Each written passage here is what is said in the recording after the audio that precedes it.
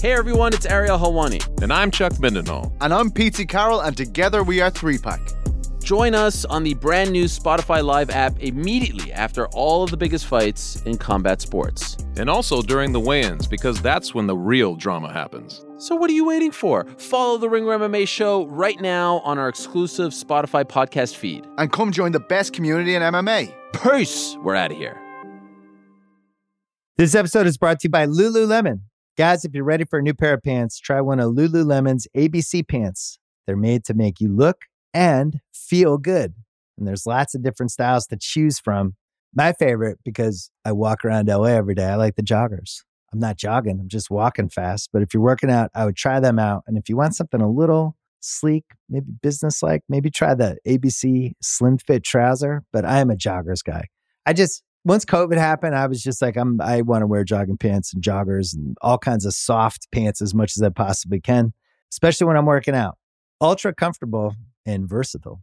ABC pants are really in a league of their own. Buy a pair right now at Lululemon.com. This episode is brought to you by Kia's first 3-row all-electric SUV, the Kia EV9. With available all-wheel drive that sets the pace and seating for up to 7 adults. With 0 to 60 speed that throws you one moment and available lounge seats that unwind you the next. Visit kia.com/EV9 to learn more. Ask your Kia dealer for availability. No system, no matter how advanced, can compensate for all driver error and or driving conditions. Always drive safely. Peter Rosenberg! Shout out Scarlett.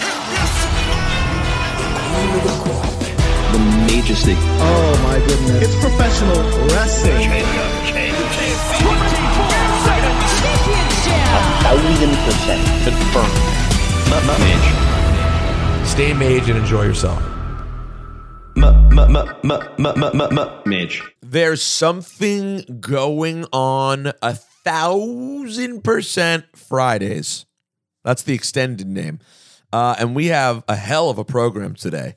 Going to be joined by the great, and I'm going to say the great now after talking to him, the great Karrion Kross. We're going to have a hell of a conversation. But before that, we're going to hear from Diperstein. Yeah, I mean, this week we'll hear from. Tonight we'll hear from. Tonight we'll hear from. Next week we'll hear from. Right today. Well, you know what I'm going to say. Let me say it again. Right now we'll hear from Diperstein, and later on in the show we'll hear from Karrion Kross. Yeah, you're hearing tons of things. Yeah, there's so many things to hear. So, bonus time with Diperstein, which everyone's excited about. Who doesn't want this? Especially because they've been getting less time with you. So, we were just talking about something very important, and that is Dip's travel plans to New York next week, because I asked him where he's flying from, because the summer residence where Natalie and I will be next week is very close to one airport.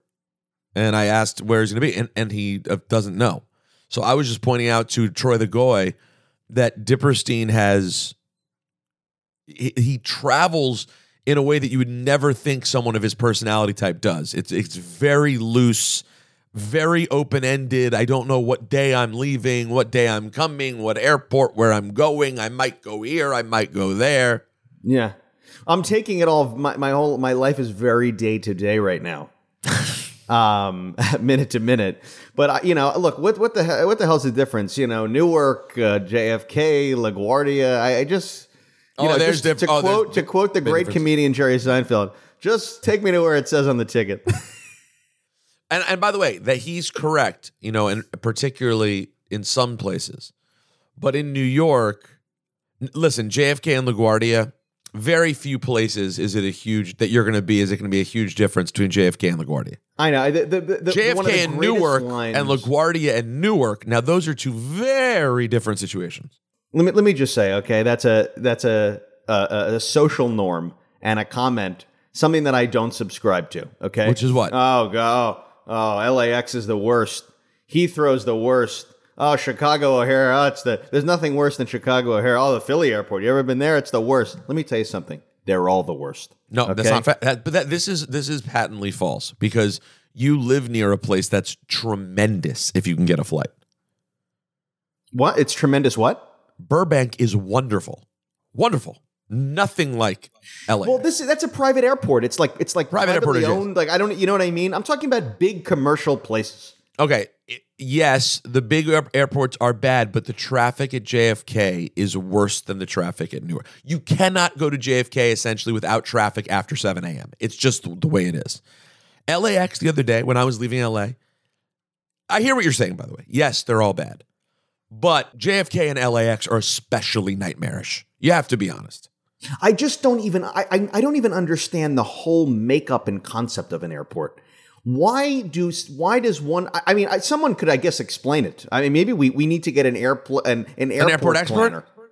An airport expert on the show at some point. Maybe Zach Linder. Why am I landing at F-26 and the baggage is in the B terminal? Or why does the plane land in one fakakta place and then the bags or your gate or whatever is at a completely different area of the air? I just don't, it feels like to me that somebody wakes up in the morning at 5 a.m., mush-mushes around a bunch of plans and then just puts it on the internet.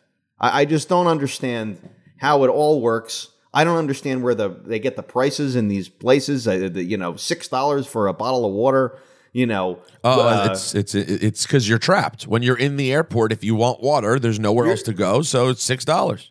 Yeah, it's $4 for a Quest bar. It's crazy. It's all one big scam. I got to tell you, okay? if you found a $4 Quest bar at the airport, the bargain of the millennium. You buy really? What are you paying? $6? Oh, at least buy the box. If you see a $4 Quest bar, I want you to buy it. I do very untypical things. I do with travel. I am flippant about it. I do go to the airport and buy beef jerky for the plane. For some reason, it's the only place on earth I eat beef jerky. Wow. Yeah. Well, I know. I mean, it's low carb. I know what you're doing. It's low carb, but like I feel like I get the whole bag. I eat the whole thing before I even get on the plane. I've done it. I know. You'd never do it otherwise. It's horrible. Because then it smells on the plane. There's two things you can't eat on a plane: beef jerky and tuna sandwiches. And by the way, another thing that makes Dip odd about that, this goes with his personality even less than how flippant he is. He also doesn't care about first class. Which, by the way, if you were to listen to my other podcast right now, which is on fire, One Ep is Life, Syph and I are in a zone right now. We're obsessed with all we talk about is first class. All we talk about is the plan. How are you doing that? What points are you using? How many miles do you have? How do you get the upgrade? Because to me, coaches, the difference in experience is so strong, and yet you find it all to be equally bad. I find, unless somebody is flying me, like I'm being flown by a production or I'm being flown by, it's a free flight, I'll sit coach. I don't care. But that's different. That's out of cheapness, though. That's not saying it's not better. It's mainly out of cheapness. Right. The cost of it does not equate to the luxury. It's prohibitively expensive, yes. That's my mentality. Were the seats a little bigger? The leg room's a little more. I don't have problems with the seats. I'm a small person. But you're always doing LA to New York, where the size of the seat and the ability to lay down and have like a real meal, it adds up. But here's my thing. I'm so worried about the turbulence and avoiding turbulence that the quality of the seat, the laying back, I can't be laying back with turbulence. I'm gripping the sides of the seat and I'm looking out the window during the turbulence. You're like a cat. So You're like a paranoid dog during a thunderstorm. If I were to spend $1,600 on a flight from New York to LA to fly first class, okay, and the flight was full of turbulence, waste of money. Right, I hear you. You're literally the equivalent of a dog in a thunderstorm. Whereas on a plane, you know what happens to me with turbulence?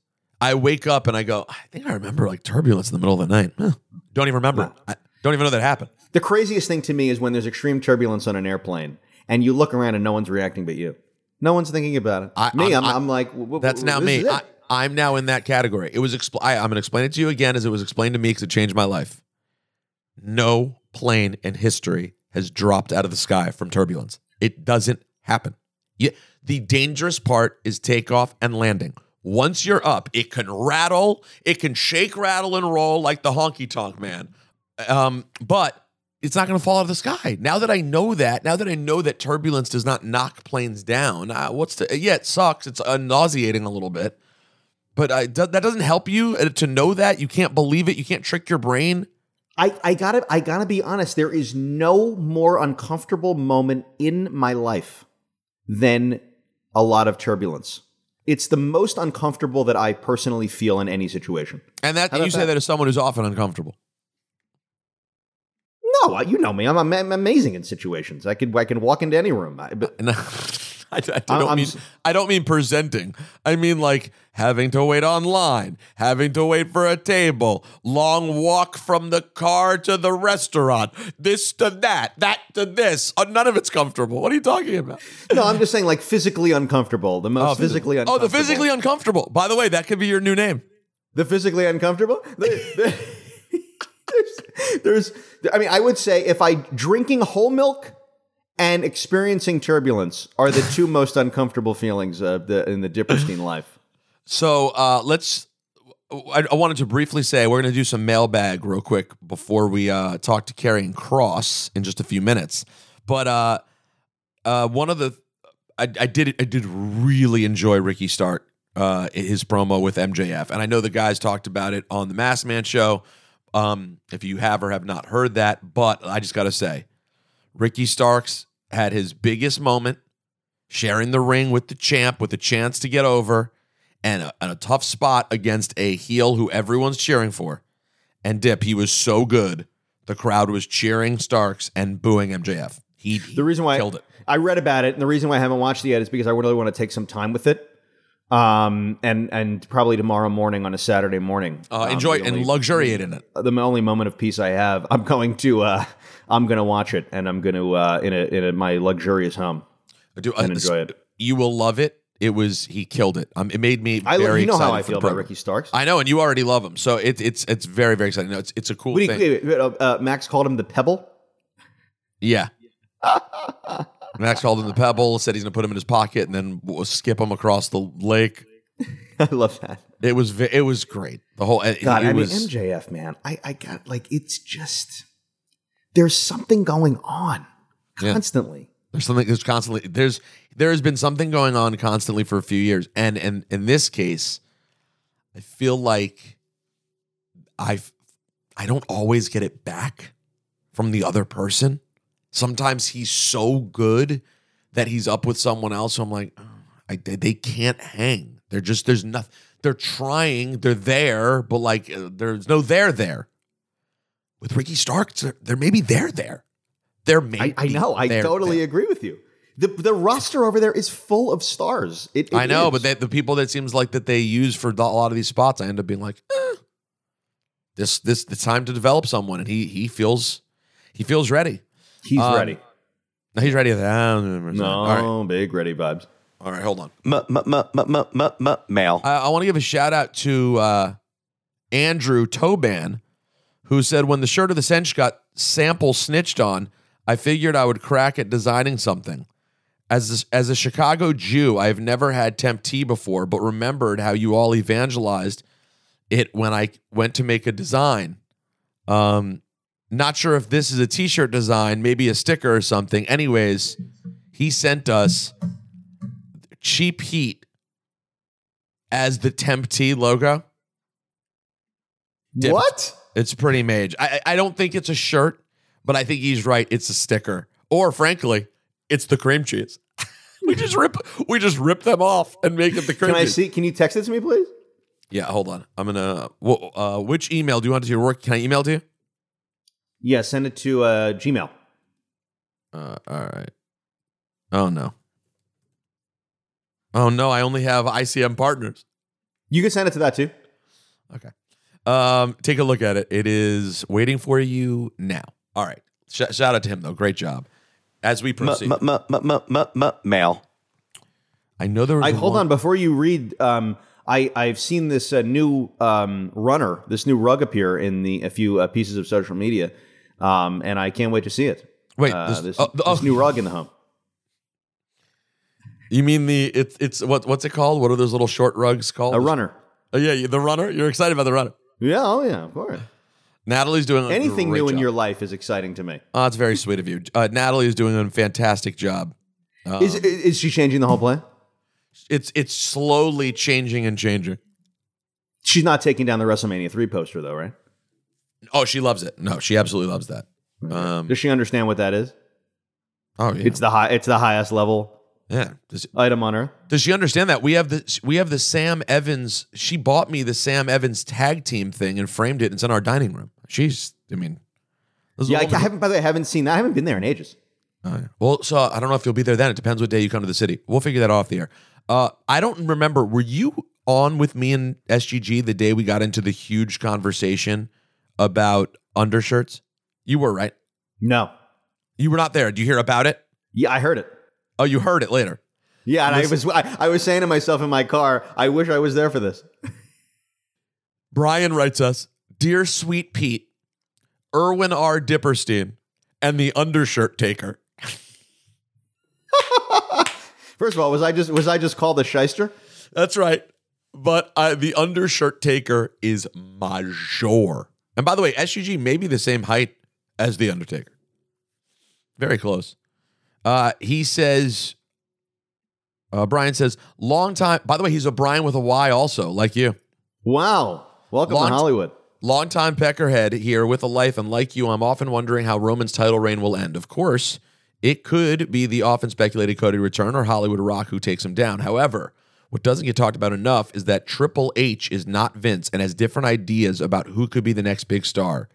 We've seen Trips start to forge a different path in a few short months, and instead of the scenarios we're all aware of, I hope he will use Roman to cement a new main eventer. Even if it's not at Mania, at some point, the King of Kings is going to have to be a kingmaker and handpick the next big star to eventually replace Roman. I'm curious to hear who each of you think that will be. Whenever it happens, one thing is for sure, it will be something. Take it easy, man. Enjoy yourself and stay mage. Brian from Wayne. Good call. And by the way, it would be, as excited as I am about everything that's speculated, I would also pop if he went a completely different direction. I'll tell you what, it's not going to be now probably, but the guy we're talking to in a couple of minutes, he could be someone who I really think gets tapped at some point, Karrion Kross. You and I both know I am a gigantic fan of Karrion Kross. And so I think going into this next generation of stars, you're talking about somebody who could emerge as a great monster heel in the way that Bray Wyatt did, or, you know, I don't know. I honestly, I can't even think of another standout heel in the last 5 years than Bray Wyatt. He could be that guy. He's that guy. I think so too. All right, well, we got to hurry up here. One quick duvet. Mail. Jason sends us this. Longtime listener, Cheap Heat, back to the initial Shoemaker days. After hearing Dip's take on duvet covers this week, I knew I'd have to share a hack that when I discovered it was a game changer. It's called the roll technique. Basically, you lay the duvet cover on the ground inside out and put the insert on top of the duvet and simply roll the two up, and it flips right out in a matter of a minute. Here's a link of a video. Don't give up on the duvets. Happy holidays and stay mage and enjoy yourself. A lot of pushback on the duvet problems. There's a lot of people with a lot of different solutions. And let me tell you what this proves. My point, in that everyone's looking for their own way to figure this out. And no, there's no just simple way to do this. You're right. When you're right, you're right. So you know, I'm talking the whole duvet industry. I'm putting them on notice. Oh, the duvet industry is on notice. Locker room. The duvet locker room is on notice. We know how it feels. I'm putting the duvet locker room on notice. Oh, this is awesome. Thank you to Rob for sending along this clip that I meant to put in from Ricky Starks last night, or Wednesday. Everything about you screams cheap. The cheap suits, the cheap shoes, the cheap heat. Oh my God. Major. I wondered if there was any possible world in which Ricky Starks is such a nerd that was actually a sneaky reference to the podcast. It's not, you couldn't put it past him. You couldn't put it past him, could you? No. He and could. I would, yeah. Well, there's a few ways that could have happened. There's a few ways that could have happened. That was very mage. I really, Can you pull that cheap heat? Pull that out? Of course we're going to. No, Right? boy. All right, last one. Duvet Mania. Male. Gentlemen, long time, first time, to quote the great Ken Beatrice. Wow, Ken Beatrice. I grew up listening to him in D.C. The duvet discussion was right on point. How did such a great idea turn out so poorly in execution? Duvets are supposed to make life easier, and they have the opposite effect. They never fit properly. They always bunch up and shift, and yet they are made to the exact specifications of the comforter/quilt. I give up. And SGG, the king-size bed is calling you. It's a game changer. We all agree that Sami Roman makes sense for Elimination Chamber, but how do we get there? Does Sami win the Rumble and ask Roman to do the title match at Chamber in Montreal instead of Mania? Sounds far-fetched. I agree. But what if Sami comes in second in the Rumble and asks Roman for a match at the Chamber as a result? Roman ultimately says yes and treats it as a way to put Sami in his place and assert further dominance over the Bloodline. And along the way, the Usos are aggravated that Sami would even ask for the match. At Chamber, Sami takes Roman to the limit with near falls that are a whisker away. Finally, Jimmy and/or Jay interfere to secure the win for Roman. After the match, Sami and the Usos are in each other's faces, really heated and ready to explode. Roman is watching from the corner, and eventually the Usos give the Usos the head nod, and they unload on Sami, beating him senseless. Then Owens makes the save and sets up the tag match for Mania. This frees up Roman for Rock and/or Cody, and Sami and Roman can be revisited later. Just an idea. More importantly, who do I Venmo to get my Dip is Made shirt? We, the people, need this. And Peter, congrats on all your success. As a lifelong DMVer, I remember the whole WJFK brouhaha, and you just kept grinding and working and deserve all your success. Happy holidays, Chris from Maryland. Thanks, Chris. First of all, I forgot to even send Dip the shirt that we were sent, the Dip is Made shirt. I saw it. It was DM'd to me. Okay. It's pretty made, right? Yeah, I also got DM'd and there was a lot to unpack in that email, by the way, a mage piece of writing by that guy who wrote that. Okay. But I was sent a really nice clip from a podcast called No Dunks, or you know about this podcast? Huh? No. They were saying nice things about us on this podcast, this they did? football podcast, or this big basketball podcast. No we may dunks. have to play that next week. But right. But anyway, what do I have so many things to answer in that question. I mean, the duvet thing, I mean, he's right on point. I mean, it's really a disgrace. What was next? What, his ideas? How do we get to the how we Sami get to thing? Sami and Roman, yeah. Look, I think Cody No Rhodes Dunks. is No winning Dunks the is a Royal big Rumble. podcast. It's the Athletics basketball podcast. I'm scared. I'm sorry. No Dunks is the Athletics basketball podcast. Yeah, I don't listen to any basketball podcasts, and maybe I'll check out No Dunks if they said nice things about us. You know they're how saying I feel. nice things. They're saying nothing, nice things. There's nothing more important to me than you liking me. Go ahead. As No, for I was the going Sami to of say, it all. I haven't really thought about what I'm still enjoying the Bloodline thing. I think Cody Rhodes is going to win the Royal Rumble and face Roman at WrestleMania, as we know. I think that Sami Zayn, I think at a certain point, KO does pull him away from them in some capacity, and Sami maybe costs Roman something or costs the Usos their tag titles, and then it's the devolution of the devolution. Yeah. Of the faction begins. And then eventually you get Sami as a monster babyface with But KO you have to against have, at some point, you're getting Sami and KO coming together in Montreal at the Chamber. They have to come together in Montreal. which pay-per-view's in Montreal? Chamber. And that's when? February. All right, maybe we have the whole Bloodline together through Mania. It's coming up, by the way. It's in 2 months. 3 months. No. What I'm saying is Sami's going to be done with the Bloodline by February and be with KO. I think.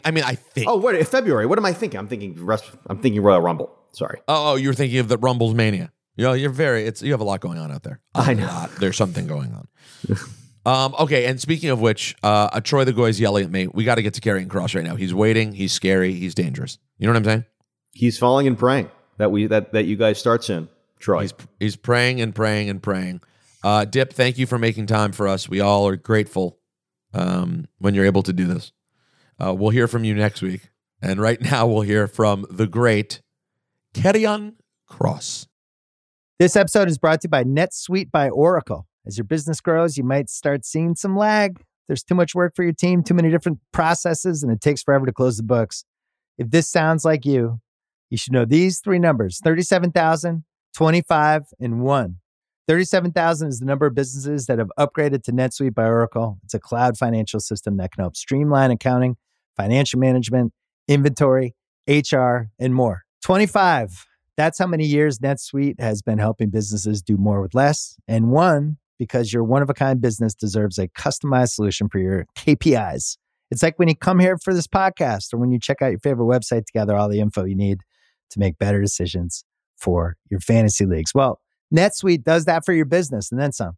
It's one efficient system, one source of truth with everything you need to grow.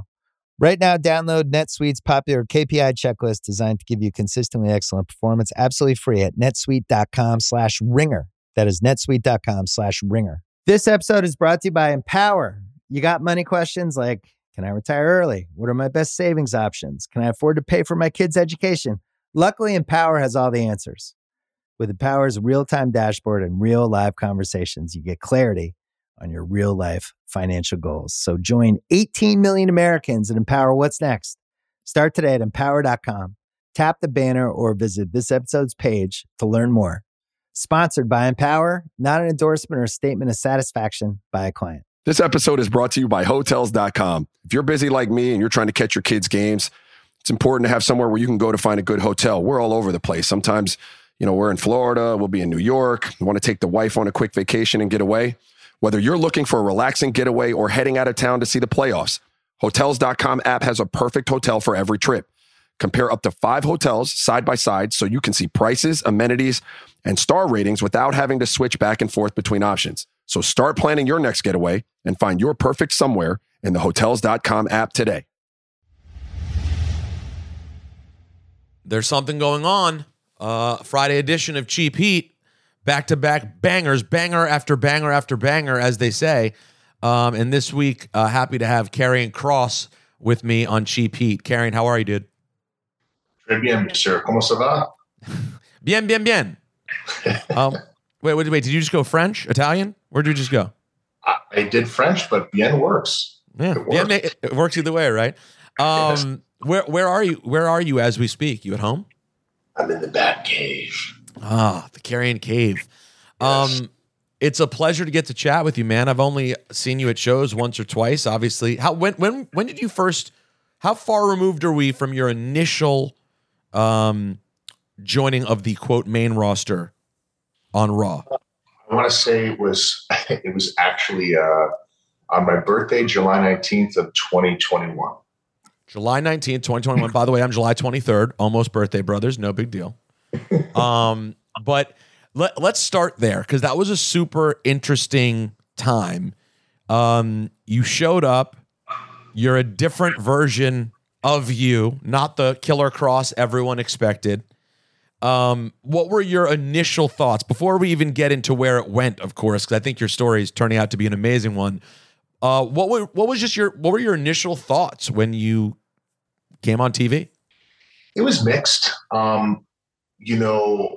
Here's part of the story that I don't talk about too much to give you something fresh here because we're far removed from it. And I feel like me personally, it's okay to talk about it. But, like all of us living through the pandemic, I had a lot of family that was laid off because of lockdowns and stuff like that.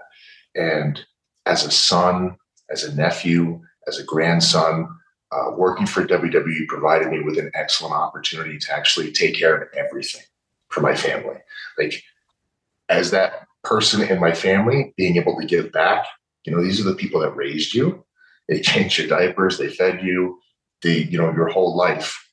The timing of it all worked out really well. So with the opportunity to go up to main roster and make even more money, to secure everybody, I have to be honest, I was thinking more about that more than anything. Of course, you want to be on main roster. You want to be in front of a bigger house. And holy cow, we're doing shows with full houses now again. All that was very exciting. But at the time, I was really very focused and set on just landing myself in a position where I can further secure everyone across the boards until they're back to work, because we didn't know when that was really going to be. And, some of them had to get other jobs and stuff like that. This is just real life stuff I'm talking about, to be frank with you. So, aside from all of that, sometimes at the highest level, we're given ideas from other people that we're not very crazy about. But we sign the contract and we know what we're getting into, and we do our absolute best to try to get those ideas over. I say this as respectfully as I can. Those weren't my ideas. I'm sure you guys can tell. And so I just tried to do the best I could with it. But, and again, I say respectfully, I don't think I was met with the same sort of level of enthusiasm from the other side to improve in the idea.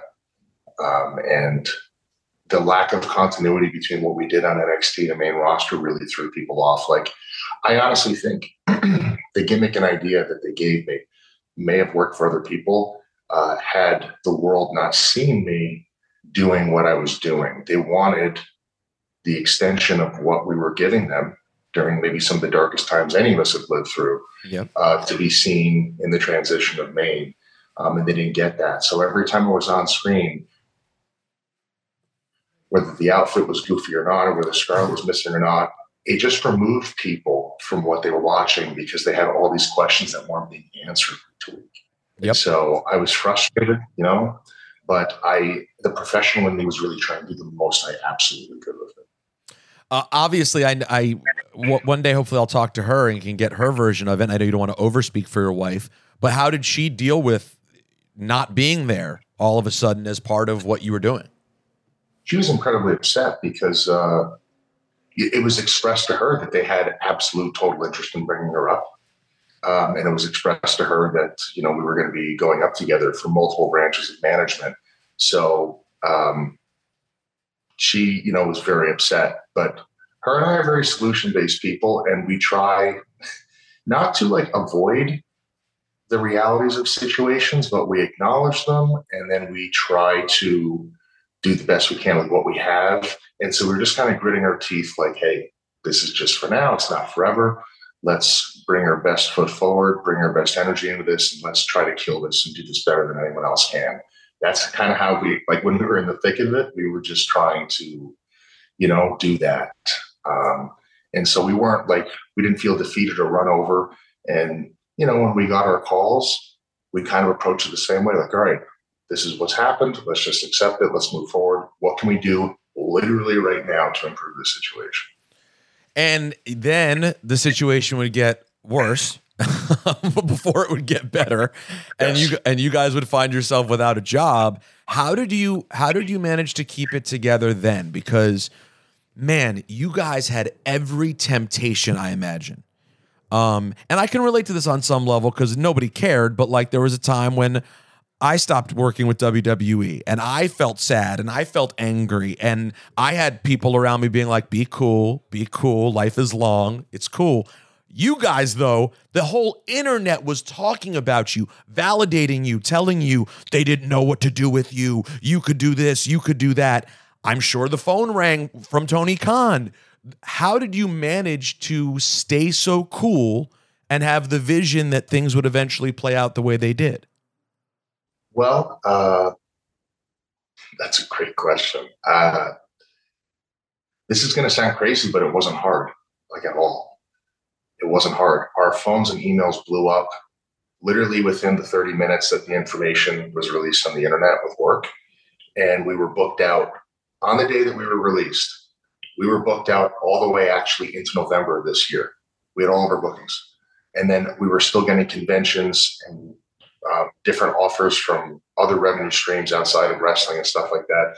So monetarily, we knew that we were going to be okay. But on the other end of it, we didn't really sit in it and stew in it, but we were devastated that we were released because we thought we were better than that. And I'm not saying that from a pretentious or an egocentric point. We just felt like we had more to offer. There was so many things left undone. We wanted to pay off things that the fans wanted to see. And, but again, it was just a situation we felt like, well, they made this decision against our will and it's out of our control. And we can't be there because we're, obviously not wanted there. So, it was mixed. And also, and I've been on the record to say this before, I was relieved to be finished with what they were having me do, because that version, yeah, it wasn't working. I could hear it in live reactions. I could feel it online. I'd run into people at the airports and the gym and restaurants and at a coffee shop, and they'd be like, when are they going to put you guys back together and give us what we really wanted? And it was just so abundantly clear, like, this is an excellent opportunity to just listen to the fans. They're telling you what they want. But that's what makes what you guys did so cool, because it's very hard these days. People really struggle, especially when you're in a spot like that where you just feel wronged, to not respond like boldly and loudly to all of those, comments from fans, because they're making you feel good and they're telling you things that may be true. But people can fall for the trap, and you start retweeting nasty things about the company, and before you know it, you're burning bridges for no reason. Sure. That part was easy for me not to do, because I really had such an incredible time actually being there. I had a wonky 3 months before, we were released. But to be honest with you, I kept in touch with almost everybody once I was out. I grew a bond, not only with like WWE fans, but like I grew a bond with people I worked with, not being able to see my family for years and only being able to see them week to week. This is the stuff we don't talk about. So I didn't let a weird falling out or a weird 3 months completely corrupt my vision and experience of the company, because honestly, it was excellent. And I got the dream run in NXT that some people who have 20-year careers will never get near. They gave me essentially 2 undefeated streaks. Yeah. They had me crush everybody completely clean as a field. And I was only pinned 1 time in NXT. And then honestly, I know that the main roster run was not what we wanted, but I think I was only maybe pinned 2 or 3 times out of like 12 matches that we did up there. So I know the wins and losses, they say, don't matter, but like there was an effort here to put me on course to be successful. And I just never lost sight of that. And all the coaches and all the people, they kind of remained in my life, not as frequent as they were when I was with the company, but I didn't really feel like I lost anything other than the opportunity to be in front of the fans, which is a huge blow. But like everybody that was there with me with the company was still there with me when I was gone. So I didn't feel like I was just totally shafted and abandoned. So you mentioned the wins and losses. One loss that we discussed on the podcast a lot, and people really got after me about it, was I believe it was Jeff Hardy. And people were like, that's it. He's dead. He lost to Jeff Hardy. And now, listen, I could be dead wrong, and you could tell me to my face I'm dead wrong. I'm good with it. I responded, hey, Jeff Hardy's Jeff Hardy, first of all. Second of all, the way the pin was executed was such that it looked like a complete fluke. It's not like the character was completely destroyed by Jeff Hardy. And I was like, and frankly, this kid just got up here. He's probably excited to be working matches with Jeff Hardy, not breaking things in the locker room that he lost. I don't understand why we're discussing this, but I was crushed for that. A lot of people felt that was the end of the world. I thought it was going to be the beginning of a story. Now, of course, it turned out to not really be. But what were your initial thoughts about that specific moment? I was concerned that management from NXT was going to hang me up like a piñata and beat me to death for going up to Maine and doing what they asked me. So I called them and I said, hey, this is what I'm being asked to do today. I don't understand chains of command and all that. Are you guys okay with this? And I'm like, absolutely. They'll make the best of it. Don't worry about it. Blah, blah, blah. And I said, okay, cool. So I went into this situation, just sort of trusting the process. And when I was a little kid, I bought all the Hardy Boys shirts. I think I worked Matt in a feud on the Indies in a program that went over a couple shows. I think our last match ended in like a steel cage with a ladder. Oh, wow. And I had a fractured tibia at the time, and Matt took care of me in that match. No one even knew. I think he pulled my shoe off and shoot almost bit my toes off. I was like, it was a mix. He was screaming and almost like laughing at the same time. Like, oh my God, Matt, like you really actually bit my foot. Like you bit it really, like really hard. I'm trying not to swear. But I had a relationship with Matt, and I knew Jeff was going to be cool, and he was. Jeff and I became friends through the whole process, and I knew that's definitely not what fans wanted to see. On the other hand, I'm always thinking this, by the way, what I'm about to say. If I'm working as a heel, my main job is to make sure the audience stays behind my babyface. Always. That is your job. That is the job. Yes. So all of the things that people say all the time that they don't like that I'm doing, or I'm not doing enough of, or they want to see me do this, there's a deliberate reason why I'm not doing it. I'm fully aware of that. And I know that frustrates some people, but like, I'm a very traditional, old school type person in my approach to things. And if I'm going to be a bad guy, I'm going to be the bad guy. I'm not going to be a halfway bad guy or the cool bad guy that screws my baby face over in the match where he can't get reactions to pops. I'm going to sacrifice my own reactions to pops to make sure that my baby face looks like a man. And that's how I've always approached it. And I know I get criticized and ridiculed for that, but this is the functionality of my job. There's a black hat and a white hat. So with the Jeff thing, I heard them react and I was like, hey, I did my job. And it was arguably disadvantageous to me. Like it wasn't good for me is what I'm trying to say. But that's how I approached it. I looked at it as work that night. And you didn't scream. You didn't scream when you got back to the locker room that you couldn't believe you lost. No, I got a lot of people coming up to me, shaking hands for doing that. Actually, people, I won't drop names, but like people that are many, many years deep in saying like, this guy gets it. Like, it's not a one-man show. It's not about me. He's not coming up here making crazy demands. I got a lot of respect actually from my peers over doing that. And to me, I would have done that really with anybody because, as I said, with the run that I got in NXT, I never politicked, never buried anybody. They put me on course to be a star. And this one thing that they're asking me to do is nothing. It's no problem. What kind of dude would you be if when you finally have to do something hard, like one of the things that's part of the job, you're like, no. Killer Kross doesn't do that. No, you handled it the right way. Like there are legends in that locker room. Like you talked about the babyface and protecting the good guy. Well, that should be easy with where you're going right now, it seems, because you've called out Rey Mysterio. I know you did Lucha Underground. You've done a lot of Lucha stuff. How psyched are you about what looks like to be a program with Rey Mysterio? Over the moon. So there was like 3 luchadors that I had on my list, 4 actually, for many years. A lot of people don't know, but I spent half of my career in Mexico in Lucha Libre. I was in AAA, working in major cities, major television programs. Oh, wow, you were in AAA for like 3-4 years, huh? Yes. Wow. So I'm a very big Lucha Libre fan. I understand that. I speak the language. And it was Dr. Wagner wanted to work with Pentagon, Phoenix, and I wanted to work with Ray.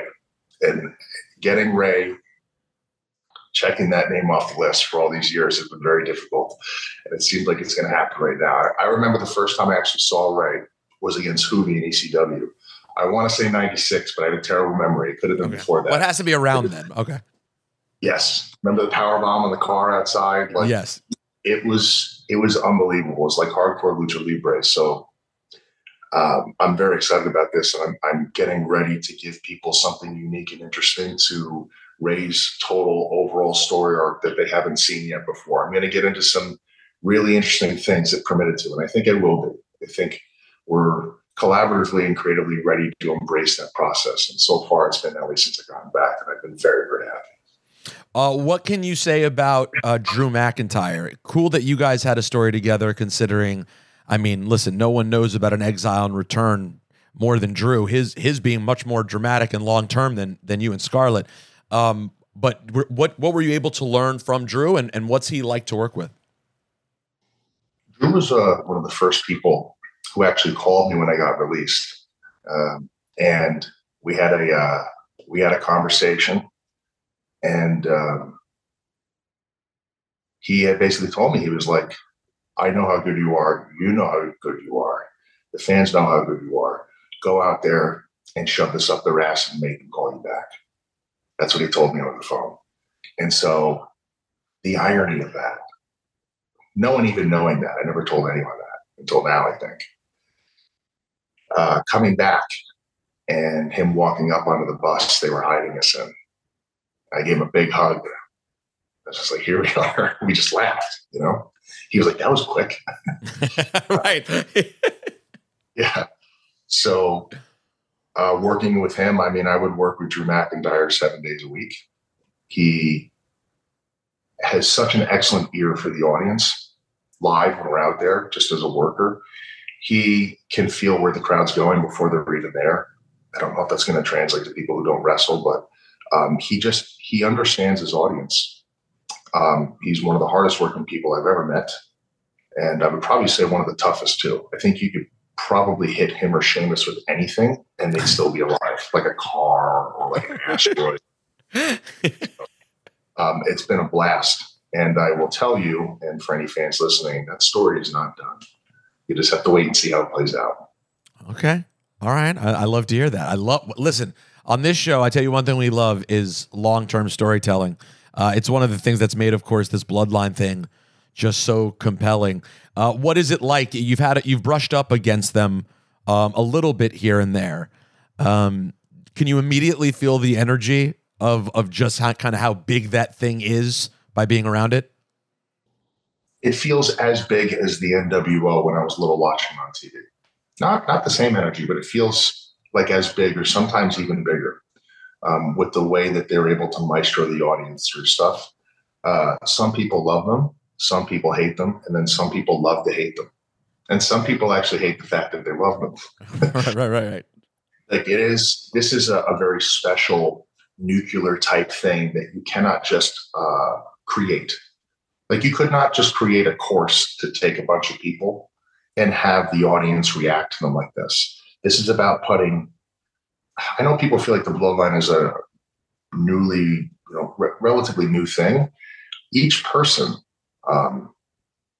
with the exception of Solo, and I don't mean that in a derogatory way, but each person has been in the company for so many years. Oh yeah. This is a lot of time put in to have these members, in the group and whatnot. Solo being related to them and the tear they're putting him on right now. Right. It's all equity. It's all equity. You got it. That's exactly where I was going with it. It's an incredible thing. And it's very fun to watch live too. A lot of us are backstage at the monitor. We usually stop what we're doing and start cracking up at the stuff that they're doing out there. So it's a very cool thing. I'm glad fans are enjoying it. Before I ask you who's on your hit list that you'd really like to work with, but we have a few minutes left. I want to go back to the beginning. You really did work the indie circuit in a big old school way. You are not, there are now always going to be these different kinds of stories in WWE superstars. The people who really went old school wrestling style and the people who are talented athletes who now came in and were trained to become wrestlers. You went, all over the place learning this business. What was your first foray into the wrestling business and how old were you? When I say 2014, I may have been 28 or 27. And it was in Las Vegas. It was at Future Stars of Wrestling Academy. Michael Monist was teaching there. Disco Inferno. Sin Bodhi was teaching there. And then these two guys never get mentioned, but they should. It was a tag team on the Indies called Remy Marcel and Jack Manley, and they were top students from the New Japan Dojo out of LA. So when I walked into that school, I had people who had worked globally. I had people who worked television on six-figure contracts.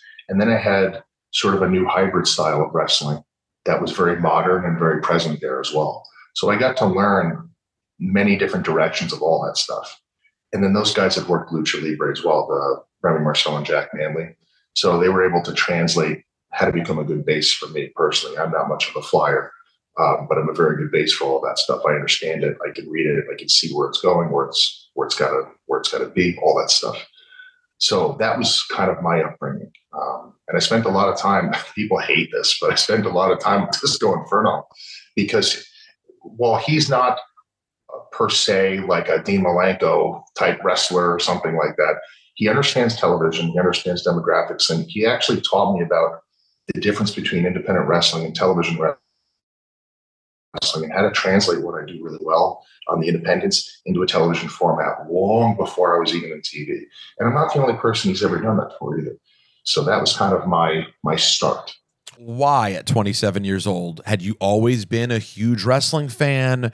What didn't work out first? How did you end up walking into the wrestling business? All I ever wanted to do was be a wrestler. I did not have a community growing up around me encouraging me to do it. They were actually discouraging me from being involved for a variety of reasons. One, because they would hear about wrestlers getting hurt. Nobody wants their son or their nephew or something to get involved in something that, they get hurt doing. They also saw that I had other talents and stuff like that, from, communications wise, blue collar stuff. I was also involved with like executive protection bodyguard work. I was a director of nightlife security operations for a series of nightclubs and stuff like that. I had good work, and they just didn't want me to disrupt something that I put a lot of time in and I was being advanced through, to just start something new and fresh. And so I would just talk myself out of, all the reasons why I shouldn't be going and doing this, until eventually, as a human being, I hit a wall, and I was just like, I have more money than I know what to do with from this, and it's not really making me happy or fulfilled. And I had that personal revelation that a lot of people have in life, where you get to a comfortable point with money and you're like, I'm chasing this, and this is not really what makes me happy. Like, what did I always want to do when I was a little kid? Like, before the world, tells you who to be, before you can figure out who you actually are, and they put you on this course to have a job and do all this stuff. Like, what did I want to do? I want to be a wrestler. So one day I just opened up Google search and I looked up where the nearest professional wrestling academy was. And I went, and it was FSW. It was in Vegas. And the day I walked in and I saw the ring right in front of me, I said, this is going to take over my life. And it did. And then I finally really found that fulfillment that really wasn't in any of my other work that I had. And I said, I think the money will come. I trust myself. I know when I'm obsessive with something and I love it and I put all my time and energy into it, it works out. I've seen it in other aspects of my life. If I do this with wrestling, I'm going to be very happy.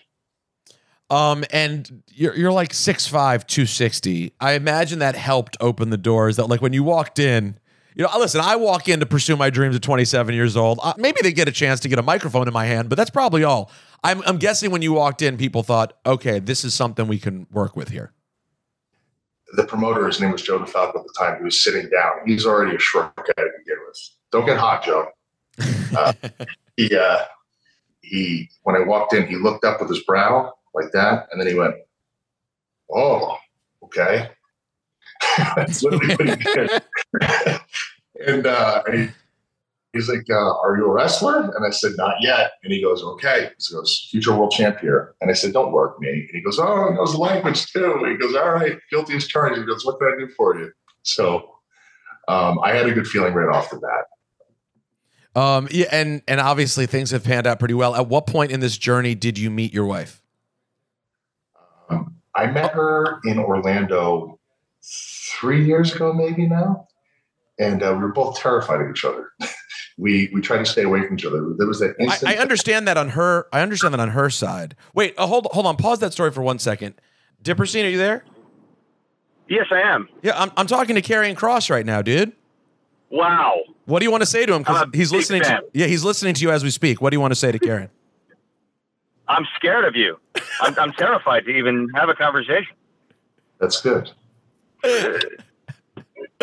All right, Dip. I'll call you. I'll call you back. He's scaring me now. I'll call you back. I'm speechless. I know. That's why I wanted to put you on. This man loves him some Karrion Kross. All right. So why were you scared of Scarlett? I get Scarlett being a little intimidated by the monster that is Killer Kross, but what were you scared of? Never in my life. Okay, and I'm going to say something here. I worked nightclubs. I got a lot of attention in my 20s. I didn't really have to go fishing for it. You know what I mean? It's nighttime. Everyone's out having a good time, whatever. You know what I mean? You're the cool guy wearing all black, 6'5". I get it. You toss out some scumbag. The ladies look at you like a hero. I know what's going on. Right. Never in my life have I ever been so attracted to somebody that it was intimidating. That, like, when you try to talk, you're like, ugh. That happened for the first time in my life when I met her. And the funniest part about it is when I met her, she was in the process of potentially doing another character. She was wearing reading glasses and a black wig. She didn't even look like her.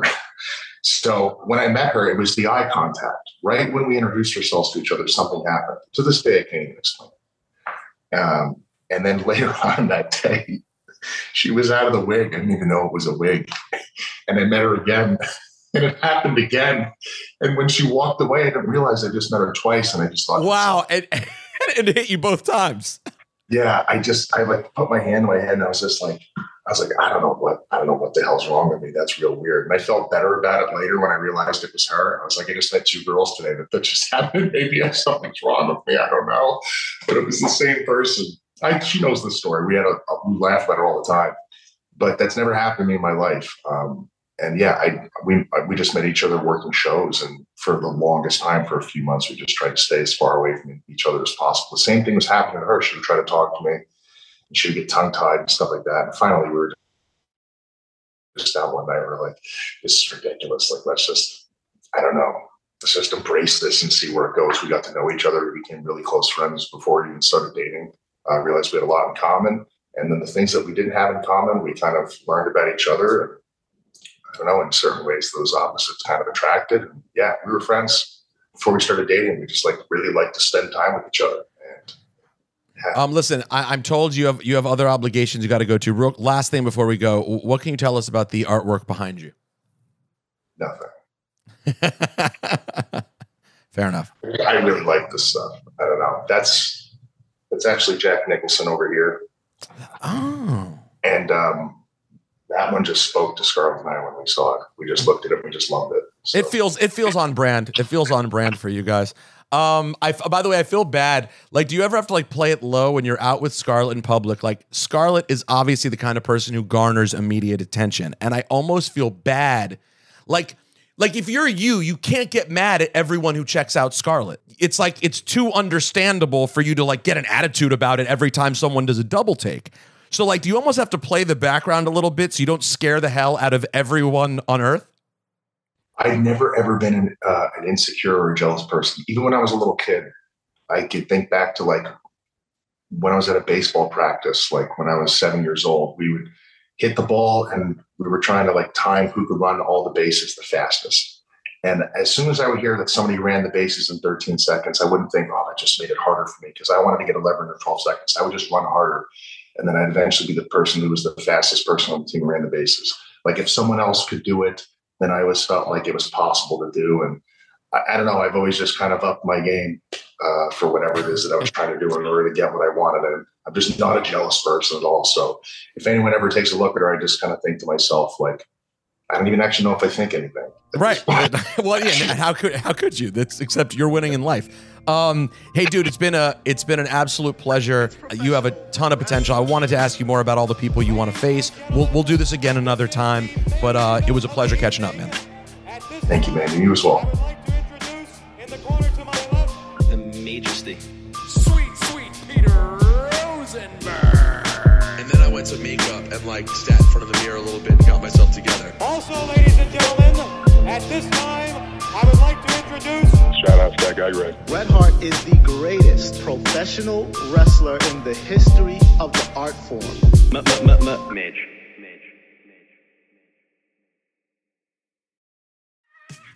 There's a lot that could impress you about the all-new Honda Prologue EV.